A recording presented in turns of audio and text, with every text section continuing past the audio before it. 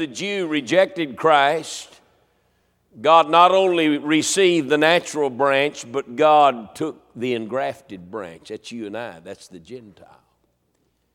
Look what he goes on to say here. To them gave he power to become the sons of God, even to those that believe upon his name, which were born, not of blood, nor of the will of the flesh, nor of the will of man, but of God. This text basically declares two things. Number one, it declares that there are those people in this world that have rejected Jesus Christ. Not just the Jew, but Gentile alike, dearly beloved. This world is populated with people that have rejected the Lord Jesus Christ. But thank God this verse and this text also declares there are those that have received the Lord Jesus Christ.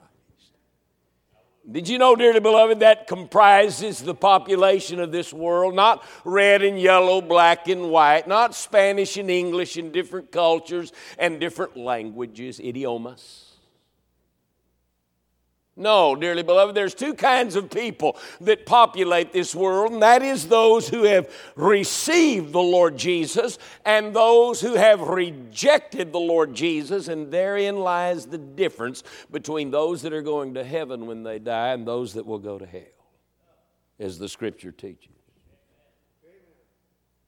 And this morning, dearly beloved, I want to maximize, I want to emphasize, I want to magnify just what it is that makes the difference. And we see it beating like a heart in this text where it says very clearly in verse number 13, which were born, notice that first phrase, which were born. And then notice the last two words of that verse, of God. We're not trying to alleviate the Scripture, but let's put those two phrases together. Which were born of God, dearly beloved. Therein lies the difference between those who are saved and those who are lost. Those who are going to heaven and those who aren't, dearly beloved. What is the difference? The difference is being born of God.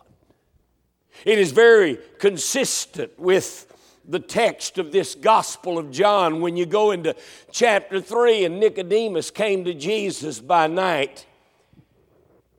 He said, good master, what must a man do to have eternal life? And Jesus tells him very clearly, he says, Nicodemus, verily, verily, I say unto thee, except a man be born again.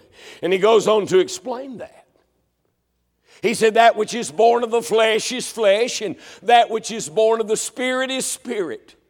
Except a man be born of the water and of the Spirit, he can in no wise enter into the kingdom of God.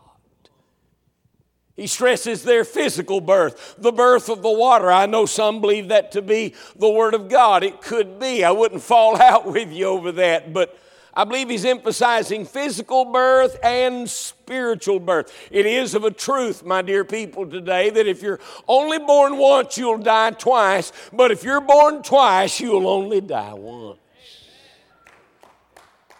I'm glad I've been born again. Amen. Some people say that this old-time religion is just a thing of the past. Brother Roloff used to do this. But in this modern age that we're living, it's the only thing that will last. Now you may think I'm a little old-fashioned, but friend, that's all right with me. For I'm so glad that I am a Christian and from sin I have been set free.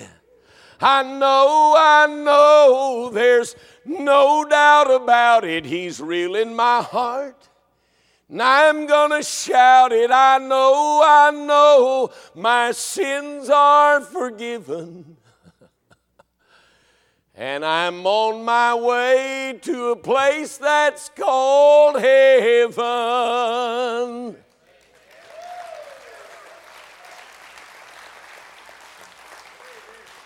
Isaiah sang for 3 chapters. I might as well sing for 3 minutes. What does it mean to be born of God? You know, I believe you and I will be delighted this morning to find it right here in the text. And there's basically two things John tells us here. Number one, he tells us what the new birth is not. Number two, he tells us what it is. Let me say that again. He tells us in verse number 13 what the new birth is not. And in verse number 12, he tells us what it is. I'm glad that the Holy Spirit chose in inspiring this book, in writing this book, he chose to give us both sides of the coin. Sometimes we need to know what it is not, because there are those, dearly beloved, that are deceived. But we most certainly need to know what it is in order that we might understand and be able to embrace what it means to be born of God. Number one, let me take a few moments and tell you what it is not. There's three things that it is not. Number one, it is not by human descent. I like what he says in verse 13, which were born not of blood. In other words, it's not by your genealogy. It's not by your birthright.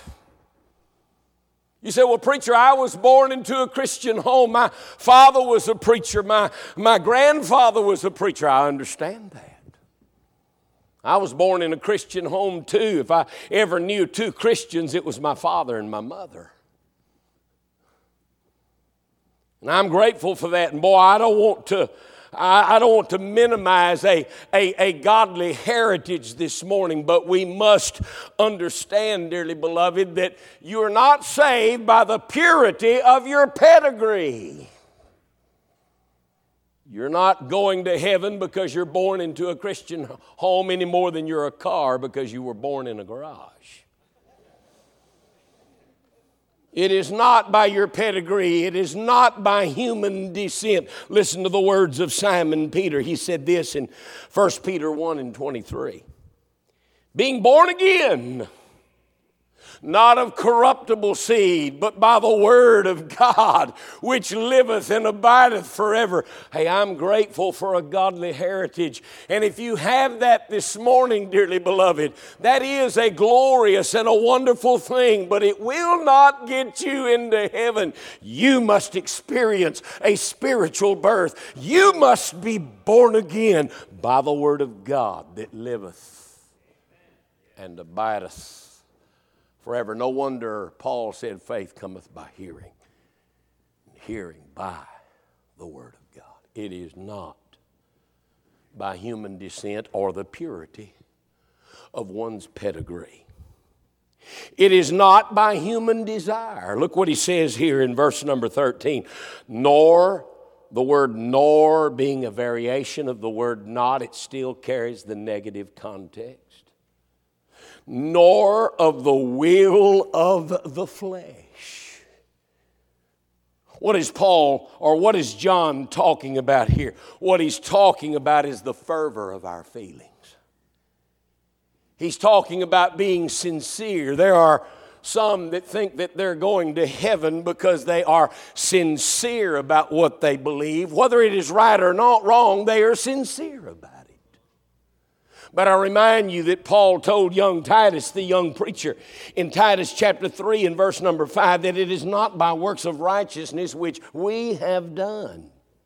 In Philippians chapter 3, Paul talks about all of his religious credentials. He talks about all of the things that he has accomplished in his Pharisaical training. And yet Paul says, I count all those things but dung. Back in the last century, in the latter part, a man by the name of Jim Jones took a group of people to Guyana, South America. And they were so sincere about what they were doing that they took cyanide poison and filled it into a hypodermic needle and put it into the mouths of their babies. Others took the cup and they drank the mix, and over 900 people died and were found dead in the jungle. Wouldn't you say they were sincere? But I'm here to tell you today, dearly beloved, you can be sincere and be sincerely wrong. It is not of blood, that is, by the purity of our pedigree. It is not of human descent, that is, the fervor of our feelings. But then there's a third thing that he tells us here that it is not, and it is not by human design. Look what he says here, nor of the will of man. Solomon tells us very clearly in the book of Proverbs chapter 14 and verse number 12. He said, there is a way that seemeth right unto man, but the end thereof are the ways of death. It seems right to man. It seems reasonable, it seems good, but the end thereof are the ways of death. Why? Because Jesus said, I am the way, and I am the truth, and I am the life, and no man cometh unto the Father but by me. He is the only way. Men have devised many means in many ways. They say it's through the church. They say it's through the baptistry. They say it's through good works and living a good life, accomplishing great things. But I'm here to tell you, dearly beloved, it is in Christ and in Christ alone. It's not what we can do for Him, but it's what He has done for us that merits us eternal life. I will go to heaven based upon the merits of my Lord and Savior, Jesus Christ. John tells us very clearly here what the new birth is not. It is not by human descent. That is the purity of one's pedigree. It is not by human desire, the fervor of one's feelings. It is not by human design, the confession of one's creed. But I'm glad that he doesn't stop there. Paul Harvey used to have a radio program, and his slogan that everybody remembers is, and that's the rest of the story. We need to hear the rest of the story. Because here's what he tells us that the new birth is. It basically involves three things. Number one, it is in believing. Number two, it is in receiving. Number three, it is in conceiving. Very simple, but that's the gospel. The gospel is a very simple message. Matter of fact, so simple many times people overlook it. So simple that many times people say, there's no way that it can be that simple. Yes, there is a way, and that way is in Christ and in Christ alone. And it is this simple, dearly beloved. How is a man born of God? And I'm not giving you 3 steps here. These are simultaneous truths and transactions that take place in you when the new birth finds its place in the soul of your soul. There is a believing, there is a receiving, and there is a conceiving that takes place. Look what he says in verse number 12. He's very clear about it. But as many, thank God for that. He didn't say the chosen. I hear people talk about some are chosen to go to hell and some are chosen to go to heaven. Only problem with that is I've never seen that in the Bible. It's amazing for people to say that. I'll tell you what God has chosen. And if you read Romans chapter 8, it's the greatest chapter in the Bible on eternal security. And if you read Romans chapter 8, he tells you what he's chosen. He's chosen to conform us to the image of his Son. Let me tell you something beautiful. If you ever do get saved by the grace of God, he's going to take you all the way through. You're not going to have to worry about getting lost or dropped off along the way. He's going to carry you all the way through. That's what he said. But as many, red and yellow, black and white, they are precious in his sight.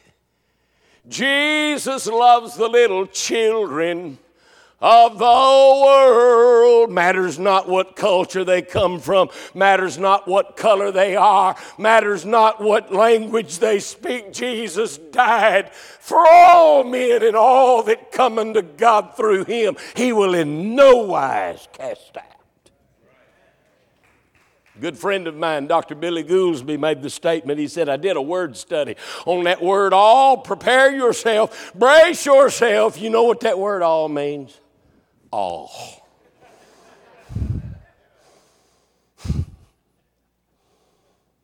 Believing, number one. Let's look at it.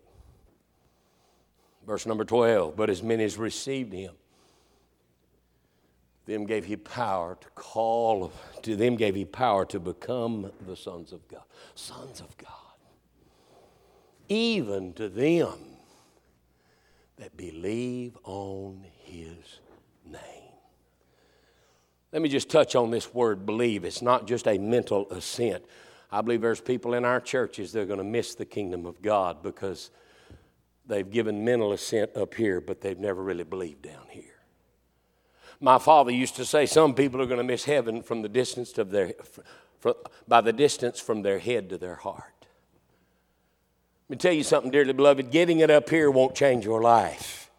Getting it down here will revolutionize your life. Believing is reserved for the heart and the heart alone. I love what Stephen told, or Philip told the Ethiopian eunuch. Here he was in Samaria, and a great revival was going on. And the Holy Spirit said to him, Philip, I want you to leave this revival, and I want you to go down here to Gaza. There's a black man in the deserts riding in the chariot. He's got a hold of a scroll. And he's reading somewhere around what we call Isaiah chapter 53. Boy, Philip approaches the chariot. He said, do you understand what you're reading? He said, how can I? We need to remember this now, folks. This is why you knock on doors. This is why you bring people to the house of God. This is why we preach. This is why we sing. This is why we have these services. And it's because of what Philip said, or the eunuch said. He said, how can I except some man show me? Do you know there are people out there that would love to know? There's people out there would get saved if somebody would show them.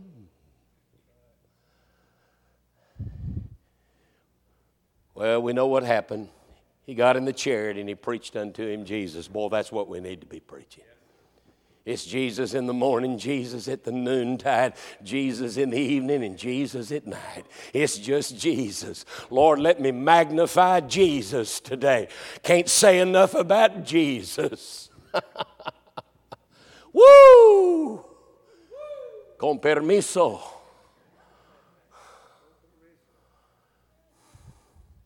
You remember what that eunuch asked Philip? He said, here's water. What doth hinder me to be baptized? He said, do you believe with all your heart? That's what it means to believe. Another good biblical illustration I can give you is found in the book of Leviticus, where he talked about the scapegoat and the sacrificial lamb. You remember that scapegoat, that priest would pray over him, confessing the sins of the nation of Israel, and then they would take a fit man, and that man would take that goat by his hand and lead him out into an uninhabited land, and that goat would never come back. What a picture of our sin. Christ is the scapegoat. He's the sacrificial lamb. He's the fit man that led our sins into the wilderness, and they'll never come back again. He's buried them in the depths of the sea. He's cast them as far as the east is from the west. Woo! Glory be to God. That's good. But you remember what it said about that scapegoat? It said the priest, the high priest of the nation of Israel, would take his hands and put his hands on the head of that goat, and he'd lean on him, confessing the sins of the nation of Israel. What a illustration of what believe means. I'm going to sing again. What a fellowship. What a joy divine, leaning on the everlasting arms. What a blessedness, what a peace is mine. Leaning on the everlasting arms, that's where I'm leaning today. Since June the 8th, 1971, I began to lean on Jesus, and I'm still leaning on him today. And I have been born of God because there was a day and a time when I believed upon the Lord Jesus. But he didn't just say believe, he said believe upon his name. His name is so very important. Acts 4 and 12 almost said Luke. Well, Luke wrote it. Acts 4:12 said there's none other name under heaven given among men whereby we must be saved. We don't just believe, we believe upon his name. Paul clarified that name to the Philippian jailer.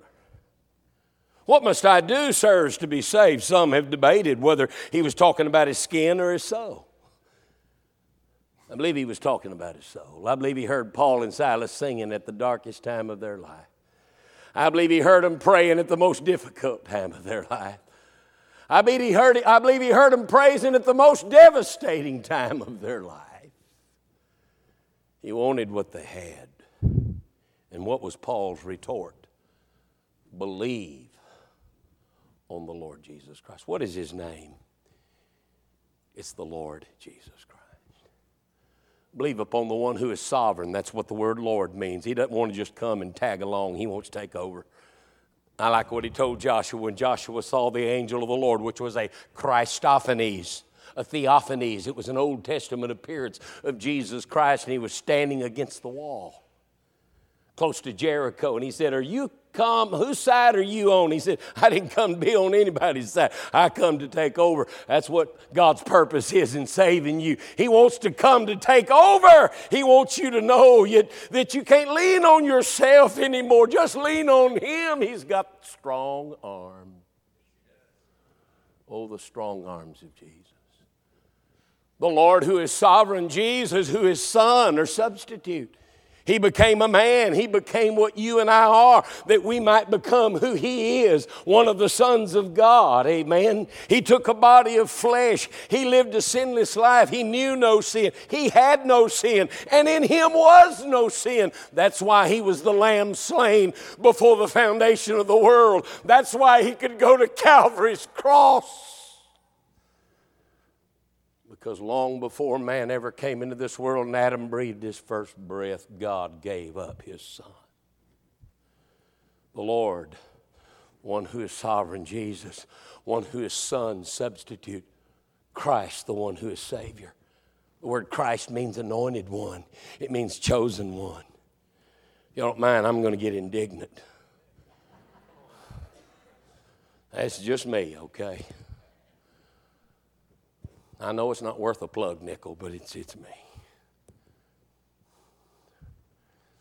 I love that old song, but every once in a while I take a little bit of umbrage towards the words. Just suppose. I'm glad they say just suppose, because that's all it is supposition. God searched through heaven. There never was a search, folk. There never was a choice to be made. There's only one who is sinless and high and holy. There's only one who ever qualified to die for my sins. There's only one, dearly beloved, in the halls of heaven who could ever go to Calvary and die for you and me. And it is him. It is Christ and Christ alone. He is the chosen one. He is the anointed one. And in order to be born of God, you must believe upon his name. Now, folks, I got to tell you, when this happens, you're not going to be intellectually conscious of all this. You may not understand all the theological terminology, but when it's preached like this, the Holy Spirit's going to rise up in your heart and say, "Amen. I attest to that. That's what I did for you." Believing, then receiving. Look at the first part of that verse, verse 12. But as many, thank God, God is an equal opportunity Savior. He's colorblind. He's culture blind. He is an equal opportunity Savior. He'll save the up and in. He'll save the down and out. Christ receiveth sinful men, even me, with all my sin. Brother Harold Clayton told me he was going to start charging me for preaching in his church for tearing his equipment up. We're taking it out of your love offering, preacher. We're taking it out of your love offering. You're tearing the equipment up.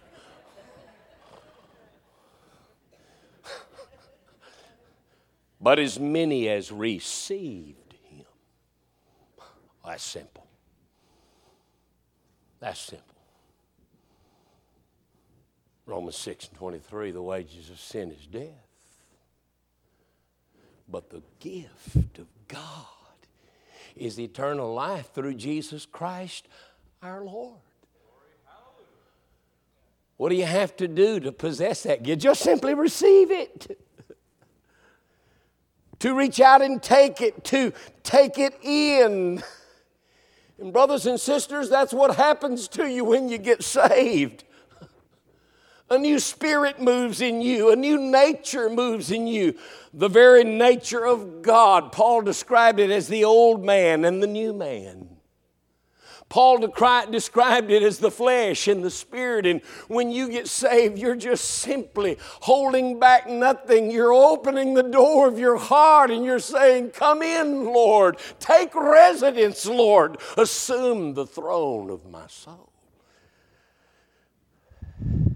No wonder Paul said, He hath sent the Spirit of His Son into our hearts, whereby we cry, Abba, Father. And you know what that word Abba means?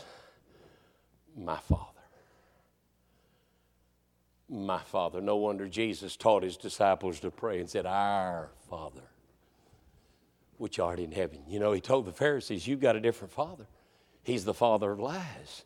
Your father is the devil. Religious though you may be, your father is not my father. Boy, I'm glad this morning that I'm an heir of God and a joint heir with Jesus Christ.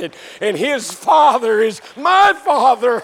And the reason why, dearly beloved, is in believing and receiving, I have become one of the sons of God. 1 John chapter 3 says this, Beloved, it doth not yet appear what we shall be.